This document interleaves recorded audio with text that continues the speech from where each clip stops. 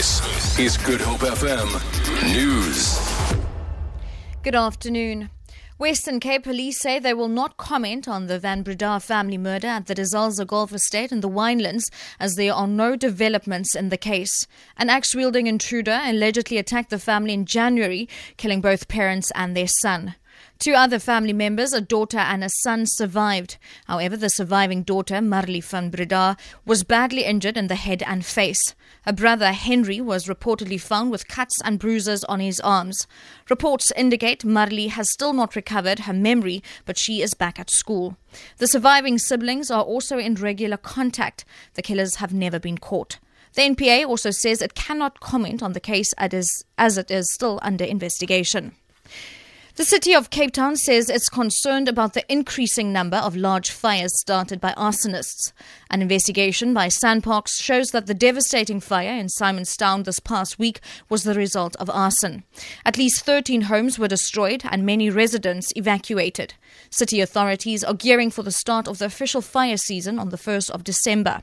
Mako for Safety and Security, JP Smith. We've also investigated the large fire we had in the first week of March that raged on for a week, and that showed definitively that there was arson involved. That is very concerning because the person who is starting those fires, if not caught by SAP soon and prosecuted, will start costing human lives. An intense security alert is continuing in Brussels as Belgian police hunt one of the main suspects in the Paris, France attacks. Troops are patrolling the streets and the metro system remains closed. The suspect, Salah Abdeslam, is thought to be hiding in the Brussels area. People who know Abdeslam have been speaking to the media. Gavin Lee reports. In an interview with ABC News in America, friends of his claim to have spoken to him in a Skype phone call. They say that he's desperate, he's in the area, he's trying to get to Syria, and so-called Islamic State members have been watching him for the past few days, unhappy that he didn't detonate his suicide belt in Paris.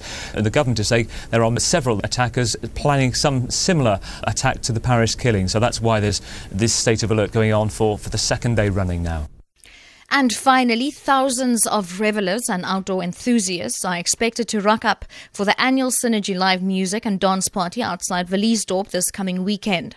The outdoor bash has over the years developed a cult following in the Western Cape, attracting people from all over the world. The organisers say partygoers can look forward to top 10 international headlines, various live acts, bands and DJs. Some of the overseas acts are Perfect Stranger, Flak Pavilion, Crystal Castles, as well as Gardens of God and Rocky.